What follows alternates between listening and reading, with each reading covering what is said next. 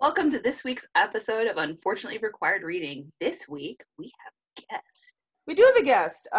Welcome to the podcast, Baron Von Cheeseplate, also a human named Jason, who has been a friend of mine for more years than I think either of us care to admit. Something like that. Yes.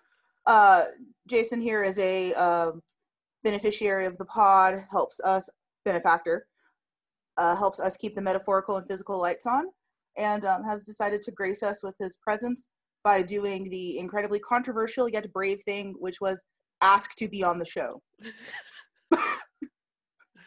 I just wanted to contribute a book, and y'all were like, well, do you want to talk about it? And I was like, I get to hang out with Amanda and Victoria, which I feel like I know by proxy through Amanda. I love how casual you've made this narrative, which doesn't include the 50 Facebook messages of I'd like to be on the show. Well, I do love how casual and relaxed you've made this narrative, and I appreciate it. I mean, I try to be casual and relaxed in all things in life, but then again, I think that's just probably the high functioning anxiety. Yeah, let's just go with that one. Yay, he's our team. Yeah, why do you think we're friends? And have been for so long. It have been for. I mean, we're over a decade, right? Yeah. Oh, Okay. Easily. Don't say easily. Don't say. Is this going to be one of those things where we get jackets? We're like the high-functioning anxiety squad. I love that personally. Go around trolling the sharks. Yeah, kickball We're changes and snap. anxious. No, we're anxious and queer. We're not fighting anyone. All right, Yeah. so just a little bit of housekeeping at the start of this. We are recording on a platform that doesn't like more than 3 people at a time. So if we shut down, we will come right back. Fuck Yay. you, Zoom. Sorry. Was I not supposed to say that? I don't know. All right. Okay, so we have a guest. We did the introduction. What are we collectively eating/drinking? Guests first. I am having some wonderful Texas honey cider and a lot of sadness. Austin East Cider is not yet a sponsor, but if you'd like to, please let us know. I am next in order. I am drinking Hendrick's Orbium Gin with a ginger ale, Canada Dry, the only ginger ale that exists, even though they are consistently sued for not having enough ginger in their ginger ale. Interesting. I didn't know that. Like they've been sued like 2 or 3 times for not having adequate ginger in their ginger ale. So I probably have more ginger in the weird water mixture I've made in the fridge. Okay. good to Accurate. know. Also, I have this weird like adult Lunchable, which we would call a charcuterie board. Oh. You actually did the full assignment. Okay, so listeners of the pod and both of you know I take antidepressants, which means that I can't drink the way I used to, which you've probably heard based on some of the tipsy pods we've had. I can mitigate that if I eat. So unless you want incoherent Lesh Amanda, which though is very fun, does not get the assignment done. So we're not going back to our Beowulf days. We never can. I would just be on the floor. My husband still makes fun of me for that. Like, he's playing Valhalla right now, the Assassin's Creed game. And he's Oh, it was "There's-" like just a song in the background. he goes, "There's a whole Beowulf quest, babe." And I'm like, okay. And he goes, "There's an Rude. entire vat of mead." I'm like, which Amanda and I have consumed? Like, Yeah, which we've. You have drinking competitions in that game. It's super fun. Oh shit! You can have a dick measuring contest in a video game. Excellent. there's evidently like a rap battle between a talking squirrel, too. There's that. You get to play Thor for a little. No, you get to play Odin for a little while, and you have an epic rap battle with Thor. That's amazing.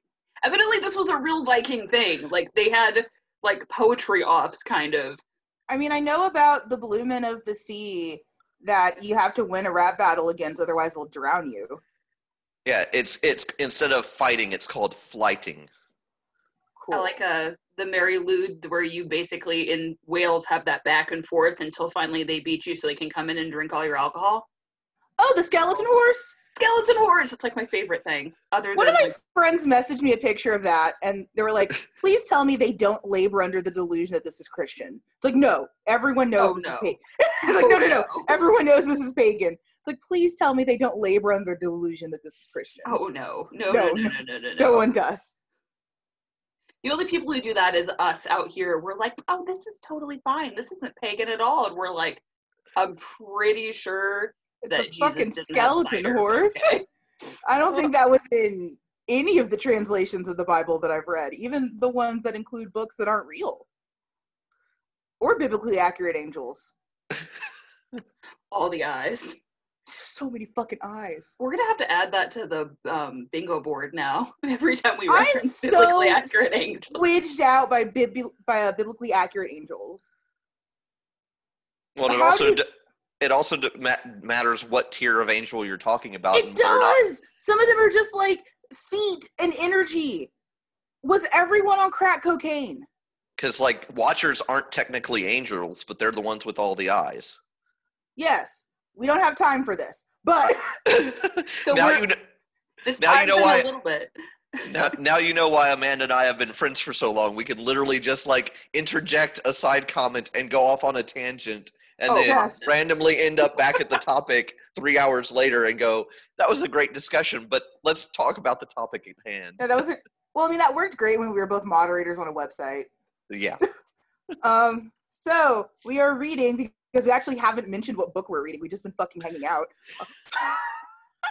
We're reading A Wrinkle in Time, a book that Jason cares about a lot, a book that I think Tori cares about a lot. I do. And a book that I wish would be carried away by pigeons. So this is like every book that we discuss where I like The Parable of the Sower. You did. And I was like, I don't want to be in Los Angeles when it collapses. Yeah, I would be completely fine if this book got carried away by birds. Hell, we're in Texas right now with, 937 cases of COVID that were announced yesterday, and I had a small panic attack on the couch. We're in San Antonio. I think, did we finally lap Houston as the worst city? I don't know if it was just one day of cases. It was just one day of cases. Yeah. Are we still best city in Texas we're all bad, but like. I don't know. I'm not. I think El Paso is still the worst. Yeah! I mean, no, but like. Texas dick measuring contest. El Paso is having to send people to like Lubbock and Austin and Dallas-Fort Worth and Santa Fe because they can't handle the volume of cases. Well, now I'm sad for the dick measuring contest. Okay, so we're covering A Wrinkle in Time, which was written by what I can only imagine to be an old, stuffy woman who had a bad childhood. No, she's actually pretty cool. Sure, continue. Kind of rivals Octavia Butler in awards. I was actually really impressed, but we'll go into that. Yeah. Well, the Time Quintet alone just gave her so much stuff. But it also depends on the level of complexity that you talk about, with Octavia Butler being here in terms of technical competency and coolness, and Madeline. And empathy. Well, yeah, all the empathy. But we'll get into that. Yeah. So we're going to do the short story long. This book, reading it as an adult, hits very differently than your power reading it in 4th grade in the car. Yeah, back before when I could actually read in a car, which was my favorite thing. Anyway, Meg Murray is a high school girl at 15. She's not particularly beautiful. She's super awkward and very insecure, thus starting our YA books for all of eternity. Yep. Her father has been missing for over a year. Meg usually has to watch after her brother, Charles Wallace, who is very smart but doesn't really talk, so people think he's an idiot.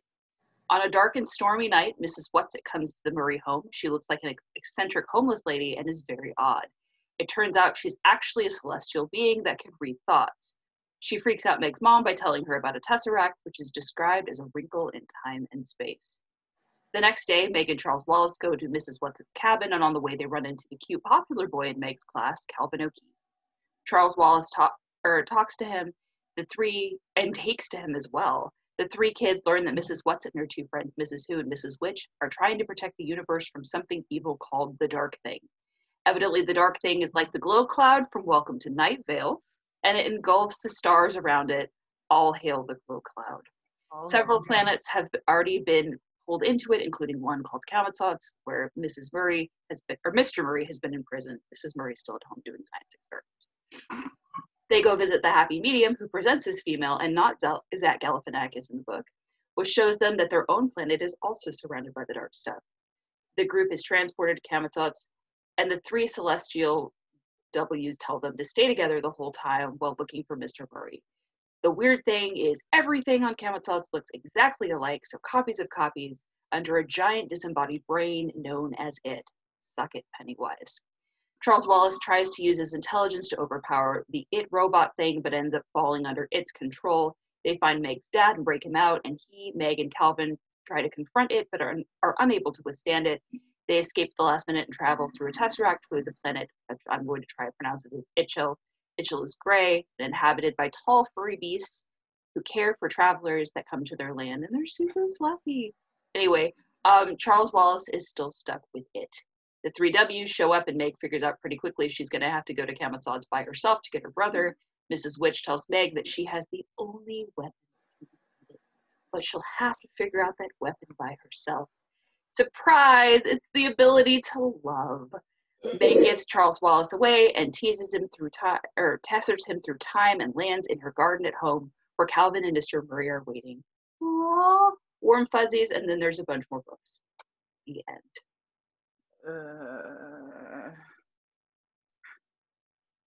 Amanda, are you going to be okay? No, I don't like this book. It's Harry Potter with less magic and shoddy science. I was having like all kinds of Harry Potter dreams this morning. It was weird. You know what? Real talk. I had a dream in which my former best friend and I were still talking for some reason, and in that dream he called me fat, and I woke up angry.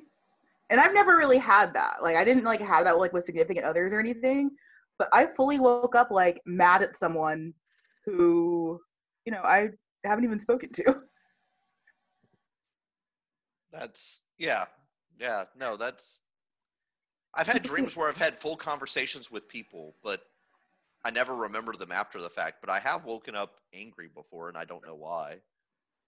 My favorite is when you have a full-on dream where somebody did something shady, and then you're like mad at them, and you're having to go, okay, they didn't actually do the thing. What if they did the thing behind my back? They didn't do the thing. So we have some themes and some symbols. We probably have inevitably missed one or two, likely in my anger. We gotta spend some time talking about childhood power fantasies. That's essentially what this is that this is like many young adult novels, a childhood power fantasy, because here's the thing about being a child is that it sucks. You may have no bills, you may have not be necessarily involved in things like the news, but at the same time you have very limited power. I watched the news as a kid. I did too. Which explains the anxiety, right? Like, I'm sure that surprises no one. Like, I watched a lot of the news when I was a kid. Like, I was that kid, like, in a robe with, like, a mug of milk, like, watching the news. So you're Baby Yoda? Pretty much. Yeah, see, I was the kid who, and this is going to age me, I was the one staying up to watch both the Bush Dukakis debates, Bush, so old Bush, and then Bush-Clinton debates. So, yeah. News. You look like a tiny baby, Angel. Like, you don't look like you're old enough for that. Oh, he's very much old enough for that. You are doing well, sir. Born in the mid-'80s. Hooray, Reaganism. All that great stuff, right? Which is why I regularly hit you with a broom. But here's the thing about childhood power fantasies is that they can be comforting when you're a kid, but when you're an adult and you've processed all of your trauma through either like sexual daddy issues or therapy or both, you start to learn something, and these are really toxic narratives. These are inherently such toxic narratives. Like, think about Harry Potter. We shouldn't be trusting children to save the world. I was not a dumb kid. Please do not trust me at like 13 to save the world. I would have let the motherfucker burn. There's this amazing book that just came out by Naomi Novik about basically something very similar to like the Harry Potter world, except everybody's kind of stuck in this school for 4 years. And a lot of people die on a regular basis if they don't understand like their magic skills and stuff. And the whole thing at the end, when they graduate, they go into this whole room of monsters because when the school started, it broke down and they couldn't like keep monsters out anymore. So basically you either survive and are full of trauma for the rest of eternity or you die. Like, that's such an inherently toxic idea. Well, I don't like it.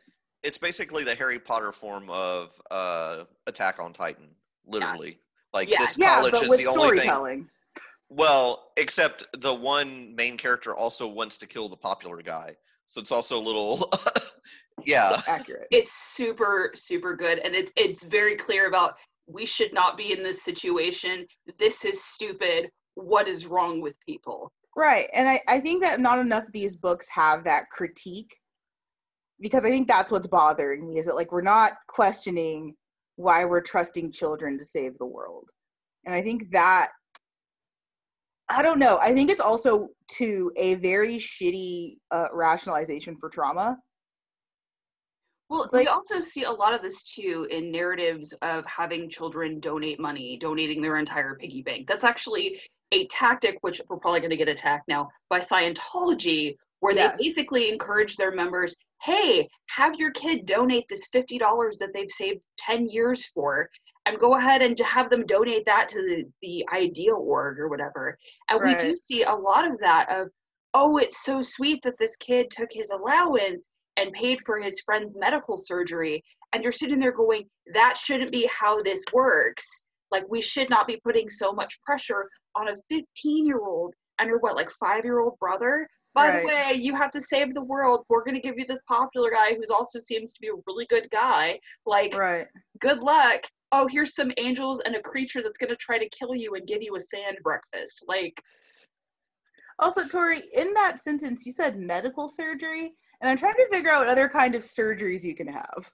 okay, so if we want to get really weird, I just watched Killing Eve and there was like a whole sexual surgery thing. Okay, Germany's a weird place. We're going to leave it at that. Established. Killing Eve is amazing. It's basically just Hannibal for bisexuals. So, So moving on. Hannibal, but with women. There you go. Hannibal for But bisexuals is Hannibal. there's no eating of people. There's Oh. no eating. So, But I miss the inherent eroticism of Mads Mikkelsen eating air quotes people. it's people. He's such a hot man. He's not listening to this podcast. I hope not. I don't want to have to defend that. I mean, he reads a lot of erotic Hannah Graham fan fiction. Like, he has said that. So, yeah, So- Mads is just chilling. So reading Mads fanfic. Nicholson and Gary Oldman walk into a bar. Oh, fuck, we're fighting. Oh, fuck, we're fighting. Okay. Fear utilitarianism / religious suppression and conformity. I, as a Catholic, have nothing to say about this. Well, I mean, the thing about the book that always struck me, especially with both these topics kind of interjoined, and what Madeline Ellen, I always forget how to pronounce her name because the apostrophe always throws me off. It's Ellingol or Lingle? Lingle. At least Lingle? from the videos. But Yeah. But basically, in some of her like post text, especially when you get into like Many Waters and some of the later quintet, she was very much trying to write religious science fiction, which is a thing. I mean, it's very much a Left topic. Behind. Well, I mean, like y'all talked about last week, and love the pod last week, by the way. But one of the things that I think is very, very important is to recognize that a lot of the important scientific members of the community have come from either a religious background or were part of the church for many years. I mean, and this goes back multiple hundreds of years. But one of the things that you saw with it, especially with the fear of like Catholicism or the Pope and dictating that certain things had to be certain ways, or utilitarianism of like everything should be exactly the same because how else could you suppress the masses? I mean, you start getting into these sorts of mentalities. And, you know, one of the things that she did say, because she wrote this in the late 60s, and everybody was like, this is an anti-communism book. Isn't it great? Like, we should give this to our kids because it's anti-communism. And she's like, hold up.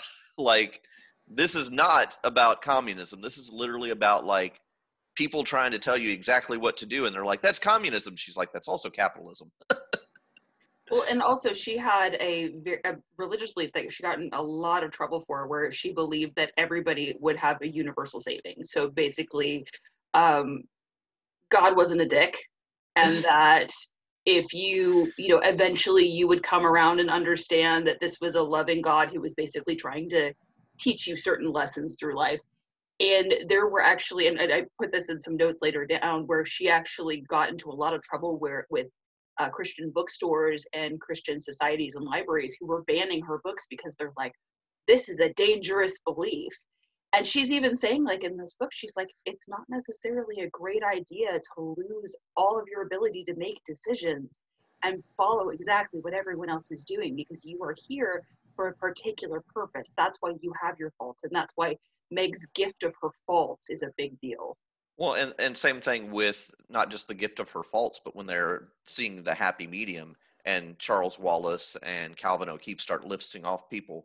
The one group they didn't include, which, you know, hindsight being what it is, was, you know, Arabic side, but you had people from a wide diverse range. I mean, they start off, of course, with Jesus and some of the other ones, but, you know, they list musicians, authors, scientists, you know, all sorts of Gandhi. I mean, just all sorts of great people that through time we have agreed are really great people. They did a lot of good things.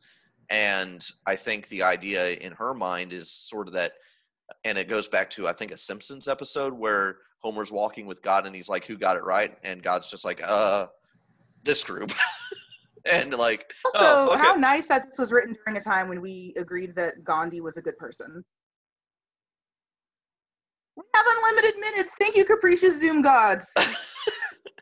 Wait, we have unlimited minutes? That's Yeah, what the thing said. It just literally, we got a flash up that said, you now have unlimited minutes. Thank you, capricious Aww. gods of Zoom. I take back the fuck you from earlier. Thank you, Zoom gods.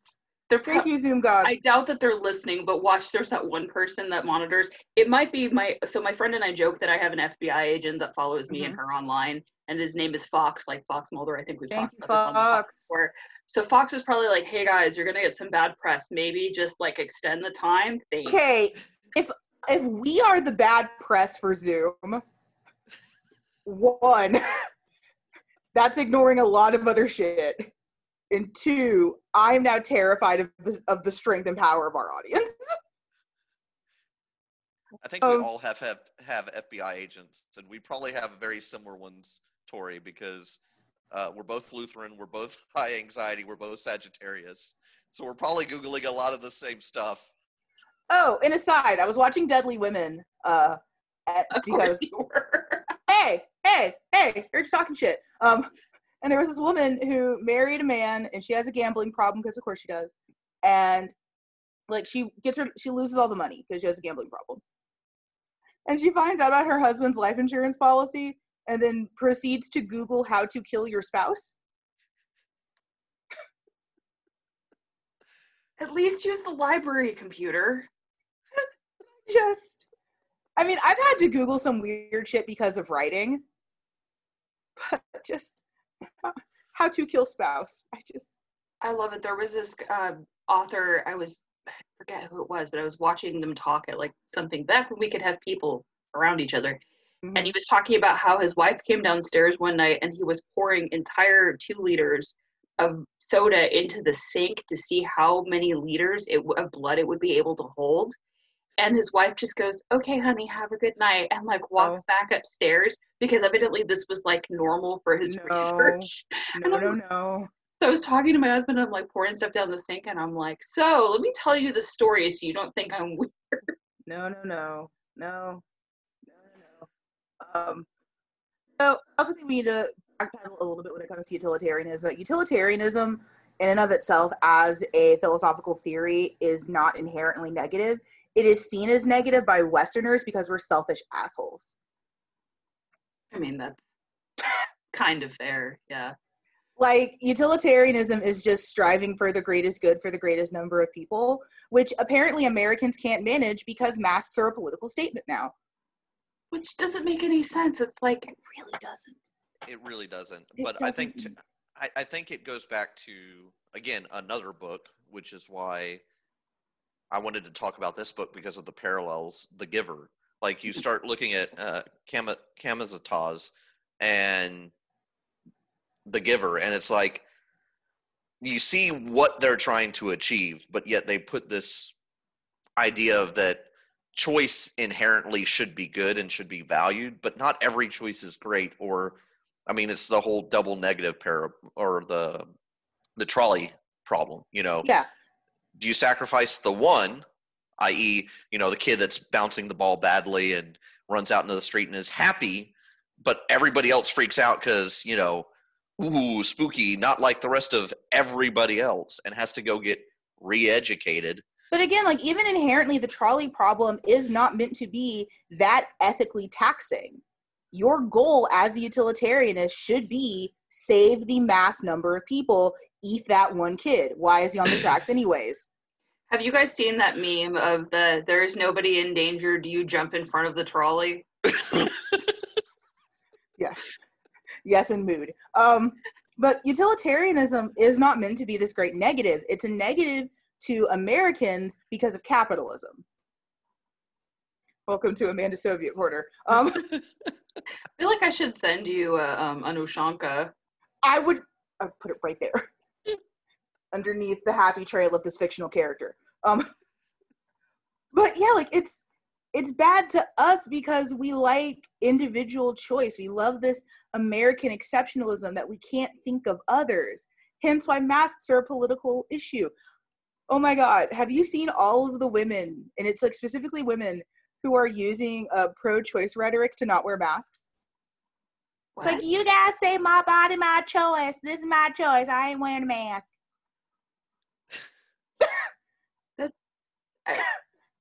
Okay, get an infectious lung disease. Like, I don't. Or All right, pop off, virus. I guess. Pop off, Belinda. Knock yourself out. Well, like, even my language program that I mess with added an entire thing about the pandemic. So now I know how to say a lot of words about the pandemic in Russian. That's very sad. But I also think that the fear of utilitarianism probably goes back to when this is written. This is peak Cold War times where we're concerned about the Russians and the Vietnamese and the Chinese, and we don't want communism because we have to sell Coca-Cola to penguins. Well, more of the South Americans, but yeah, that works. We have to sell cocaine to penguins in South America. Yes, there we go. Okay. So, side topic, in college, my teacher in my Spanish class made us do presentations in full Spanish. So I did one about Pablo Escobar, and I got to explain what a Colombian necktie was in Spanish, as well as the fact that Colombia did not have good cocaine, Bolivia had better cocaine, and that's why it was imported. My teacher was not very happy, but I got a B, so.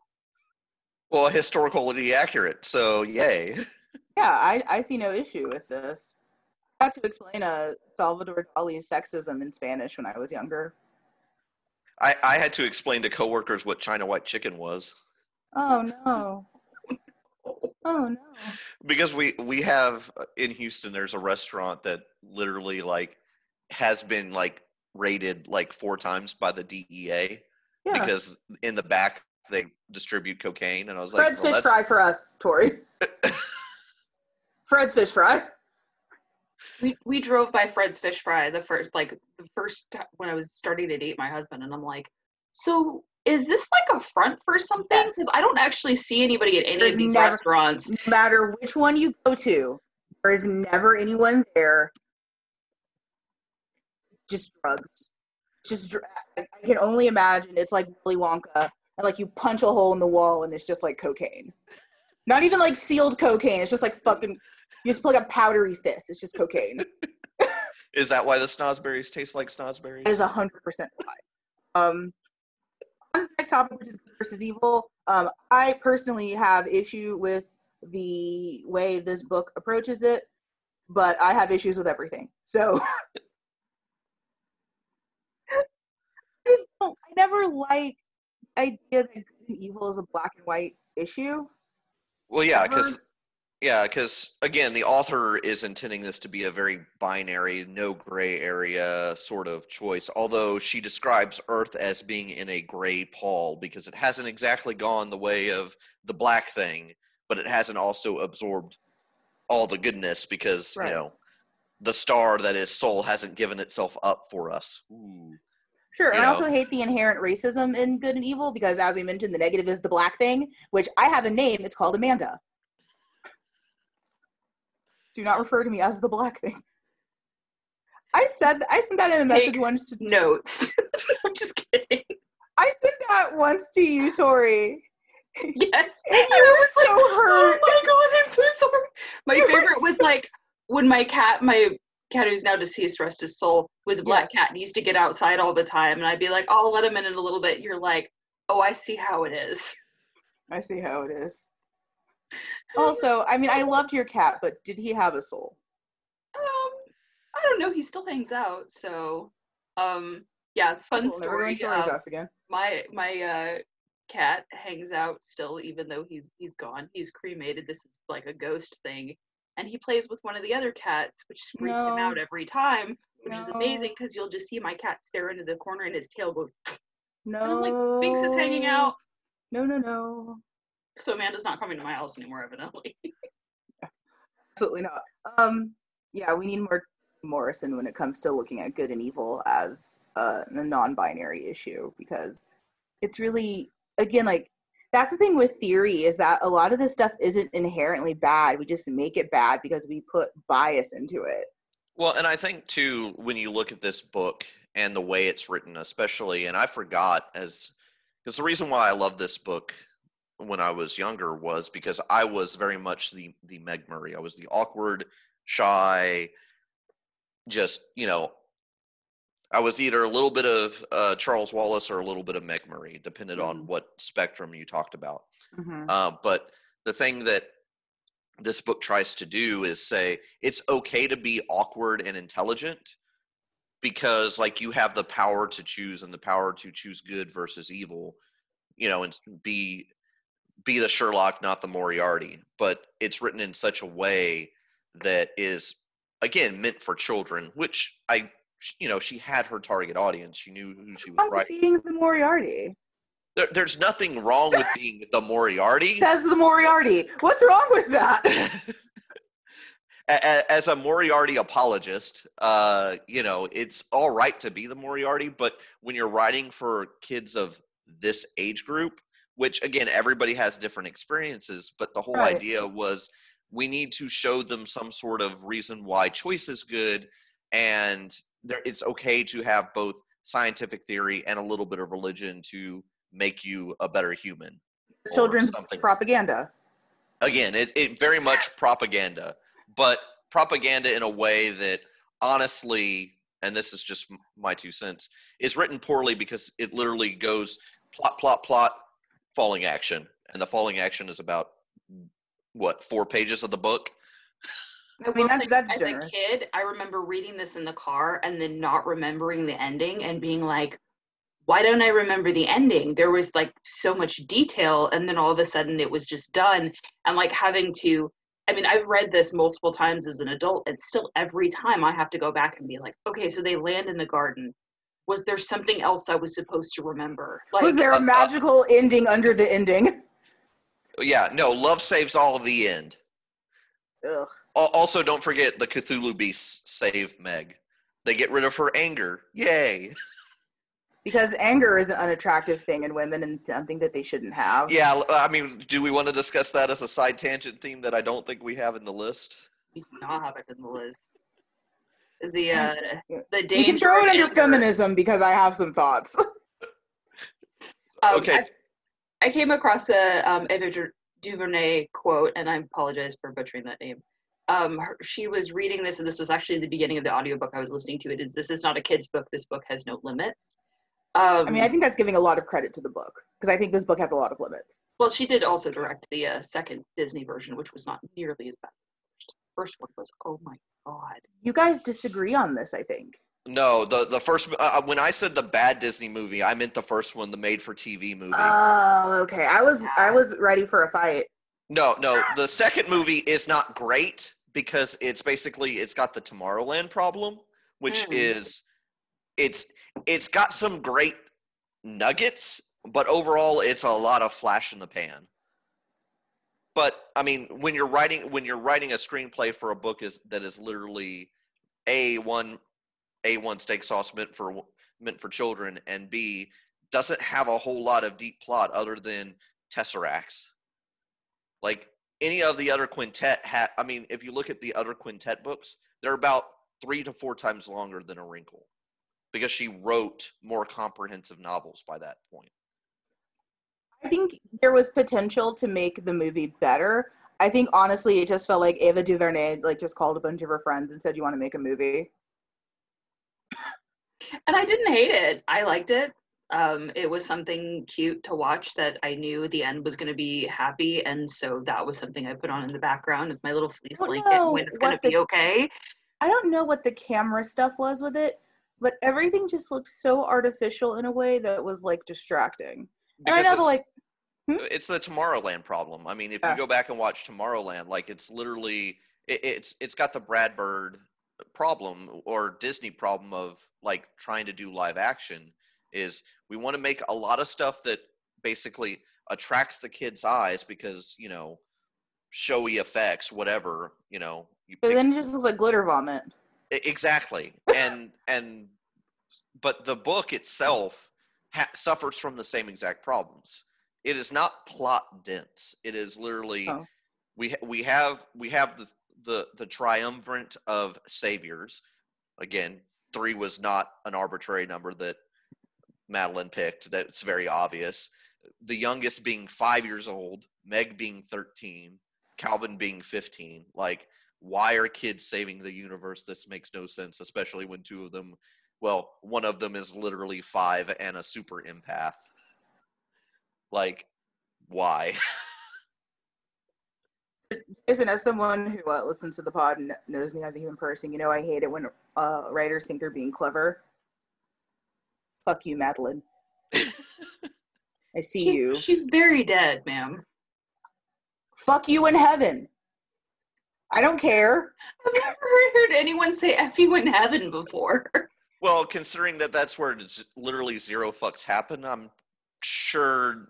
But no, I think she's probably at the library in Bern, but that goes into another book that's really good. I don't care where she is. Fuck her. If you've read the Imaginarium Geographia, you know what I'm talking about. Oh, yeah, she is super dead. Okay, so fun fact, I just told the author, I got a really, really cool article that said the creepy authoritarianism how to live on Gale. And I'm like, there we go, someone agrees with me.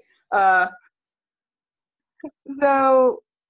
think we need to talk about freedom of thought and expression and emotion, just because, again, this book is very much just American exceptionalism, but make it child saviors. Am I wrong? No lie, not like Bulgarians now, where you just kind of do the halfway. No lie detected. It's just okay. So I am pretty proudly non-authoritarian. I can say that, but as I continue to exist on the internet, and this might be controversial, I think some people don't need to express thoughts that they do. Now, not in a way that is violent or harmful, but I think we can universally agree that if you want to say some white supremacist stuff on Twitter, that's not an opinion. You need to be quiet. So this idea of like protecting thought and emotion, sometimes you have bad thoughts. Like I watch a lot of Killer Kids, which is, again, should be no surprise to anyone. Because Jason and I are just both sitting here laughing, going, yeah, pretty much. Both of you. You Some thoughts don't need to be had. Because if that's the case, then all of these children deserve to have murdered their families. Well, I think it's interesting, too, because we have this whole thing with Meg where it's like, you're sad, you're awkward, everything is hard, but guess what? Those are superpowers. I'm sorry, but me being the sad, depressed 15-year-old who sat in a library for pretty much every lunch, not necessarily a superpower. I learned a lot about witchcraft. And the Mouth of Malfakarum, but I learned a lot about nuclear engineering and how to do other things, so we'll just, leave that subject alone. But I learned a lot about Roman sex parties and historical serial killers. Again, no lies detected amongst any of us. It's just, but there is no superpower in being weird. There was no glory in me losing my dad at 12 and then not being able to relate to other people. Like, I think we talked about this last pod or a pod before, or just sometime. Like, whatever doesn't kill you makes you stronger. Fuck you. I would rather have both parents. Well, and that goes back to the early part of the book where literally everybody's telling Meg, like, you would be so much nicer if you smiled more, basically. Yeah, and it's like, I would do exactly what Meg did and just literally, like, either punch them in the face with either words or my fist. Yeah, like, you punch them in the neck. Oh my god, I've been told that too many times, and I just... Okay, but yeah, not all emotions need to be felt. Not every feeling is valid. As RuPaul said, facts aren't feelings. So I like your plot point here of revenge narrative for a sad childhood. That's all I can imagine this is. I mean, I know it's fairly accurate. I know. She was an incredibly shy child who spent most of her time reading and in the library. Right. Which I feel like we can all relate to on this podcast. Yes. You know? Team high functioning anxiety. Yay! We are getting jackets, right? It's going to be in the yes. store. I'll design it. Yeah, it feels like such like revenge porn for a sad childhood. And don't get me wrong, I've written my fair share of power fantasy stuff. I've been writing fan fiction since I was 12. I can go into the archives and find my revenge fantasy stuff. But like, I've read half of it. You've read maybe a fraction of it. I'm gonna say like a fourth. Okay. Because a lot of it's still written on like paper and is in notebooks. Oh right, I forgot. You have a lot more physical copies than you have digital copies. I have so many physical copies because, fun fact, my aunt didn't look through the journals because she assumed they were homework. So if I kept it handwritten, she didn't go through it. If it was on the computer, she pretty much assumed it was porn. So hide your smut by writing it on paper. So and leave it in plain sight because that's where people don't look. Right, like write your weird stuff in class while your teachers are looking at you. They think you're just doing homework, and I was definitely not doing homework. Anyways, I just don't feel like every unfettered sad childhood thought needs to be some kind of horrifying power fantasy. If that's the case, I would have burned down many a Taco Bell by now. Can we not burn down some Taco Bells? Don't tell me how to live. According to this book, every feeling I've ever had is valid, and my lack of ability to connect to people is a superpower. I'm going to go burn down a Taco Bell and demand a purge. But, you know, if you meet those furry beast things that are much like a giant fleece blanket, they may take away your anger. Not if I kill them first. The side-eye. Not if I murder them first. Cool. Yeah, no, I've seen that side-eye before. I've been the direct recipient of that side-eye. But I would like to talk about ant beasts for a second because literally they are Cthulhuoids. Yeah. Like, the way they're described, the way, like, they're furry, fuzzy Cthulhuoids, which makes me think Madeline Ellengle literally read some pretty dark shit in her days at the library and wanted to just make it a little bit happier. Or she was just on drugs. Can people just not be on drugs? Is it Lovecraft for people who take antidepressants? Probably. I mean, it's kind of nearly there. The planet is gray. Nothing exists, but we sing happy songs, and our tentacles wave in the air like Zoidberg when we're happy.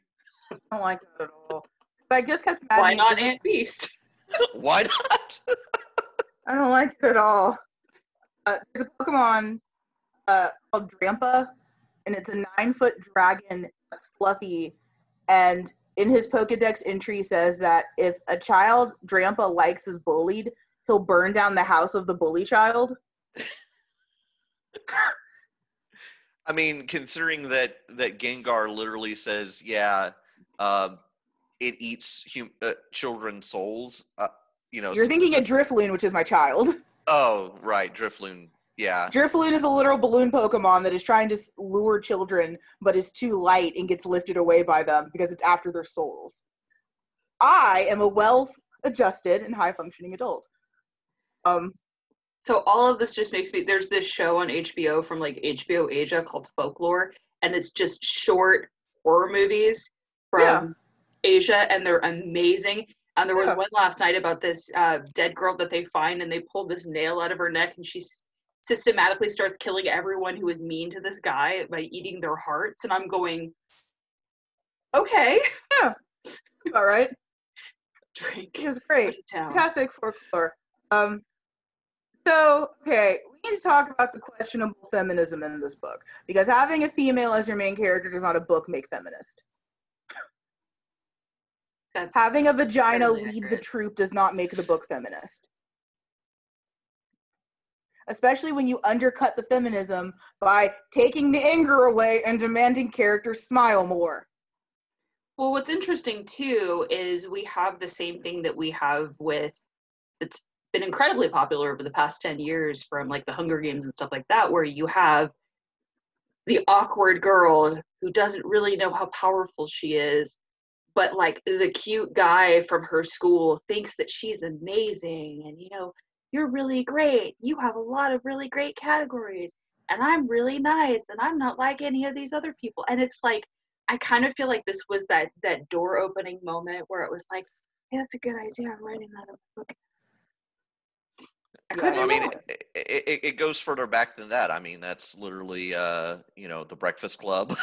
That goes further back into, like, movies of the 50s. Like, the shy, awkward girl gets her makeover, and finally the popular guy sees her for what she is, and they fall madly in love. Hooray, yay. I like the Princess Diaries. It was like super popular in the 90s too. Remember that She's All That? My friend made me watch that like 4 or 5 times, and then I remember years later I'm like, remember how many times you made me watch She's All That? She's like, I don't know what movie you're talking about. Yeah, it's a very, very popular trope in fiction. I hate it, 1, and then 2, it also just really, it doesn't value women. The only yes. movie that I really like it in is Heathers. Oh, Tell me that movie is not great. Oh, well, yeah, it's great. The movie is so twisted. I remember somebody being like, oh, this is a comedy, you'll really like it. And I'm sitting there going like this the entire time going, this is not a comedy. What is this? And I was trying to explain it to Mark recently, and he's just like, wait, how is that a comedy? I'm like, yeah, it's not. A comedy. It's not a comedy. Although you do end up laughing at a lot of stuff in it that happens. I laugh at a lot of things I'm not supposed to laugh at. Well, true.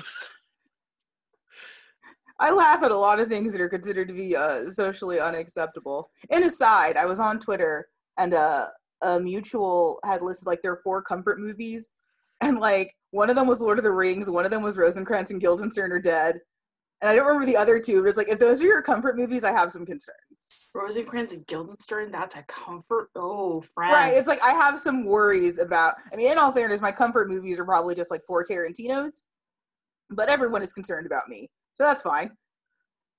Yeah, but which 4 Tarantinos? That's important. Fuck. Kill Bill 1, Django Unchained, Inglourious Bastards. It's only 3 Tarantinos.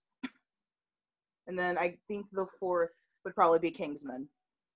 Okay, no. Acceptable on the last one. Thank you. So those are my 4 comfort movies. I am not a serial killer. Yeah, see, my 4 Tarantinos are Jackie Brown, Django, Kill Bill Volume 1, and probably Reservoir Dogs.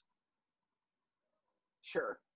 I'd like to scream I am the only professional here on a regular basis at work, and nobody has any idea what I'm talking about, so. Fair. I mean, that's 90% of the workday when we're actually in office is me saying something that's a quote from a movie and then having to explain that it's a quote from a movie I haven't lost my mind. Accurate. So this book attempts to do some science. I would love if tesseracting was a real thing that didn't like actually take a ton of physical and emotional energy out of you, though. I mean, technically it's just a shape. You can just draw one. Well, I mean, so she tries to go into it a little bit and doesn't do a good job. Does exactly. But the explanation about the ant moving across a line kind of makes sense in the overall concept of what a tesseract is, and if we go into it legitimately, like there's a lot of pseudoscience and math science and string theory and other things that at the time conceptually were actually being discussed. So I'll give her an ounce of credit for like at least being understanding of some of the science and trying to break it down to where a kid could understand it.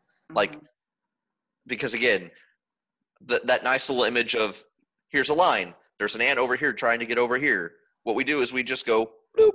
We fold it together. Yep, because we're folding space and time, string theory, but they didn't say string theory because Doesn't exist yet. well, no, it did. It was, yeah. Anyway. It wasn't super easily accessible. Yeah. Yes. So there is some cool science in here.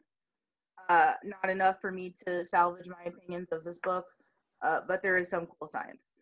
Tesseracts are weird. They have existed in popular consciousness forever. I know about them because of the Salvador Dali painting. I also think the other scientific thing that kind of gets missed is the construction of it and what it does and how it operates, with the whole idea of basically without modern computers and understanding it, but you look at it with like a historical view, like looking towards the future, like the fear of technology, which again, not a theme, but kind of gets there, is like, what if we just put all our brains in a jar and let a computer tell us what to do? And how would it rob us of all emotions? And I don't think that that's necessarily exactly what she was going for intentionally, but it ends up working out because of the way it's described in nowadays, where we literally live with a, computer that is smarter than the computer that got us to the moon a year later. So it sort of reminded me of the idea of the mechanical messiah that was built by John Murray Spear, where basically it's like, let's build this new mode of power because spiritualism is weird. If you ever want to like go down a really, really deep rabbit hole, John Murray Spear and the Mechanical Messiah was a trip. Also, one of the last good episodes of Lore.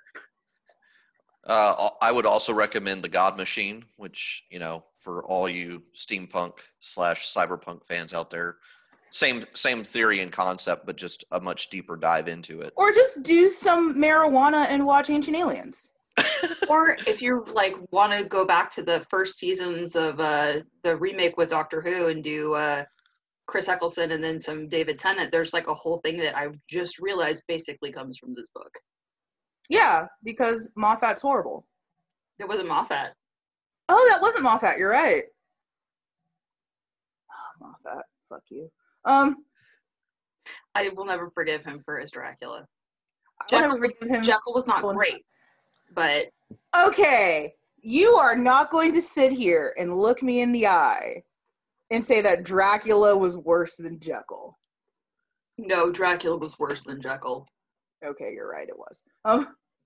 I mean, I can't believe we both watched that first episode. I couldn't get any farther. I'm like, what is happening? Oh, anyway, that was rough. Side note, Common Thoughts is the Mayan Death Bat. No notes. He's perfect. Interesting, because in the Hellboy remake, Kamatsots is the name of the bat wrestler who actually turns out to be a vampire and fights Hellboy in the ring. Oh, he's a bat wrestler. How clever. Fuck you. There is some great death cult stuff in the Mayan religion. Do some research on that, because no one talks about the Maya enough except for their one doomsday prophecy that didn't come true. The whole room full of jaguars that tear you apart. Right. Exactly. There we go. The handball court of death, like, yes. All amazing stuff. Which Gods of... then the Aztecs stole and got all the credit for. And then Spanish ruined, so calm down. Read, if you can, Sylvia Moreno Garcia's book, Gods of Jade and Shadow. It's a fictional book, but it's amazing, and she uses all sorts of mythology from South America, and it's wonderful. Chibaba. So, that was just a note. Thought it was cool. Do your research on mine. Want to talk about some author stuff, because you know how I feel about that. All right, some author stuff. So Madeline Lingle Camp was born November 29th, 1918 in New York. Her mother was a pianist. It's your birthday! Her mother was a pianist and her dad was a war correspondent. They had money though because her family actually founded a bank, evidently, so it was the whole thing. Madeline was not a great student. A lot of her teachers thought she was stupid and shared that opinion with her. So she retreated into books and wrote her first story at 5 and then started a journal at 8. Her parents had very different ideas on how she should be raised, so they ended up just sending her to boarding schools. She was at boarding school and didn't make it home in time to say goodbye to her dad when he died in 1936. She ended up graduating cum laude at Smith College and moved to New York. She met her husband Hugh Franklin when they were in the play The Cherry Orchard by Anton Chekhov together. They married January 26, 1946. A few years later, they moved to Connecticut and opened a general store because neither of them had any income coming in. They had a son named Bjorn and an adopted daughter named Maria, who's a 7-year-old girl who's the daughter of friends who had died.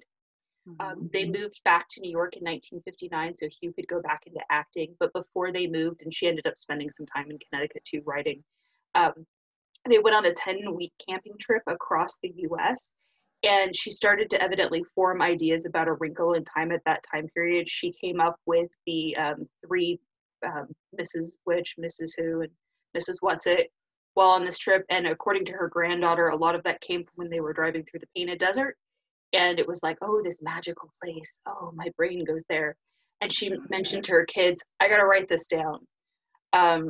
So she ended up finishing writing her initial draft of the book in about 3 months, but kept re-editing until 1960.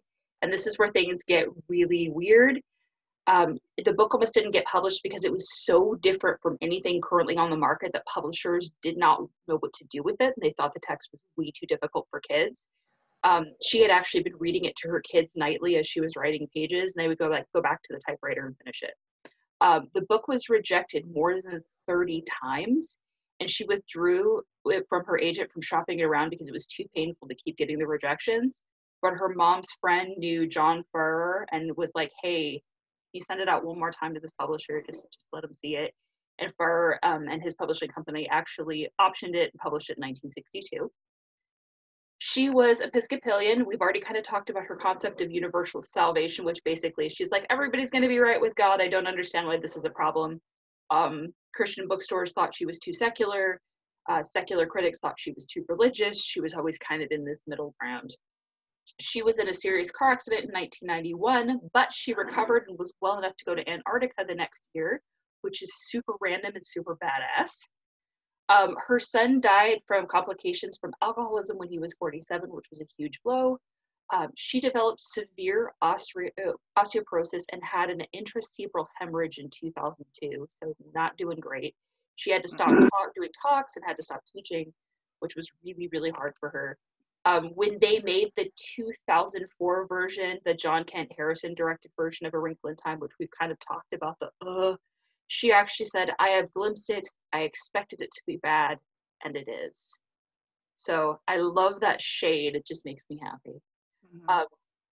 Obviously, she had a lot of medical problems. She died at 88 in Connecticut on September 6, 2007 in natural causes, which is still fairly recent in our time frames. And then Ava DuVernay directed a new film version in 2018, which was received a lot better than the one from 2004. Wheaton College in Illinois has possession of all her papers and some materials going back to 1919, but they started possession of them in 1976 and kind of kept things going forward. She has a whole list of honors, so I'm going to go through them very, very briefly. She won the Newbery Award for A Wrinkle in Time. She was named Associate Dame of Justice in the Venerable Order of St. John. She had the USM Medallion from the University of Southern Mississippi, the Smith College Medal for Service to Community, the Sophia Award for Distinction in her field, the Regina Medal, the Allen Award for Outstanding Contributions to Adolescent Literature, the Kurland Award. She was president of the Authors Guild for 2 years. She was a guest speaker for the Library of Congress. She had over a dozen honorary degrees from universities that she spoke at. She was a writer in residence for Victoria Magazine. The World Fantasy Award gave her a Lifetime Achievement Award. the Margaret A. Edwards Award from American Library Association, the National Humanities Medal. She was inducted to the Newark Writers Hall of Fame. There is a crater on Mercury named after her, and there's a fellowship available in her name at Smith College. All right, there's probably more, but that was the list I was able to come up with. Thank you, Wikipedia. Yes, thank you, Wikipedia. Have I told you my recent goal? No. I would like to be on the list of famous people or notable people from my hometown on Wikipedia. I think I've earned that. I'm going to be honest, I don't think I want to be associated with Costa Mesa, California. There's a lot of racism there. It's the smack dab of Orange County, California, which is known as behind the the Orange Curtain. Oh dear. Okay. Well, we tried. So, crux of all of these episodes, did you have to read this in school? Me, yes, I found it horribly boring and convoluted as a child. Flash forward, I still find it boring and convoluted as an adult. Jason, I'm going to give it to you. Yes, had to read it because small town Texas, basically, I think it was 3rd grade or 4th grade, we had to read it. Don't really remember which. And then I would periodically reread it because I felt a lot like the Meg Charles Wallace, like I said earlier. I enjoyed it a lot, but it also probably helped direct me towards science as opposed to lawyering, because at the time I was like, I'm going to be a great lawyer. No, I'm going to be a great engineer. Nuclear engineer later. Yay. I didn't have to read it, but I did read it again, 4th grade in the car going to camp. And I do miss my ability to read in the car. So you survived an episode. Yay! Yay! Huzzah! Yes. Amanda froze for about 2 seconds, and I'm just like, what's happening? Oh, okay. I think all is well now. Do you want to do resources before we go into what we're reading next? Yeah. So obviously SparkNotes is a friend to me because I can gather all of my thoughts in one place and go, okay, I remember the order of this happening now. I thought the Ava DuVernay film was good. I wrote amazing. That's not necessarily true, but that's what I wrote. Wikipedia, obviously, for some basis on Madeleine L'Engle, as well as a video from the Library of America where her daughter, or not her daughter, her granddaughter was talking about her grandma. Cool. So next month is Tori's birth month. Yay, it's my birthday month. So Which means she gets to punish me with a book. So I've been thinking about doing this one for a long time. Phantom of the Opera by Gaston Leroux, mostly because the book is so different from the musical or like the 40,000 adaptations, including one of the Phantom in the Mall, which Amanda introduced me to. And Phantom of the Mall is the greatest movie ever made. And I it's on YouTube for free, and I just want to put it up and torture my husband at this point. Like he logs out mentally when I put a movie on, because I'm like, there's this really bad B movie that we're gonna watch, and he's like, no, I'm gonna go play video games. I'm like, okay. To the point where we make fun of VelociPastor all the time, because there's a part in VelociPastor where he walks out. It's very clear this landscape is not China. It just has some bamboo shoots. And he just looks up and it brings up the words China across the screen, and he puts his hands on his hips and just goes, China. So we'll be watching something and it's very clear that they're not where they're supposed to be or where they're saying they're going to be. And Mark will just go, China. And it's That sounds about right. That's it. In addition, yes. I was going to say that reminds me of the Austin Powers movie. England reminds me a lot of Southern California. Desert Drive. Accurate. In addition to Phantom of the Mall, you can also see the version with Charles Dance in which he punches a fake deer. I am so excited about all of this. Like, I'm more excited about the supplemental sources for this book than I am rereading the text. Phantom of the Mall. Phantom of the Mall. I just want to see Charles Dance punch a deer. Fake deer, not a real deer. It's like a Cabela's deer. He just like punches it out and it falls over really artificially. I'm like trying to pull up Charles Dance punches deer. It's in like 3 Lindsay Ellis videos. So we are all over the social internet as per usual because that is the place where at least I hide from the cold realities of human existence. Yeah, and with everything going on, obviously, I haven't seen Amanda face to face in 9 months now. Yeah. On the computer. Yeah. It's been a while. So it's been interesting.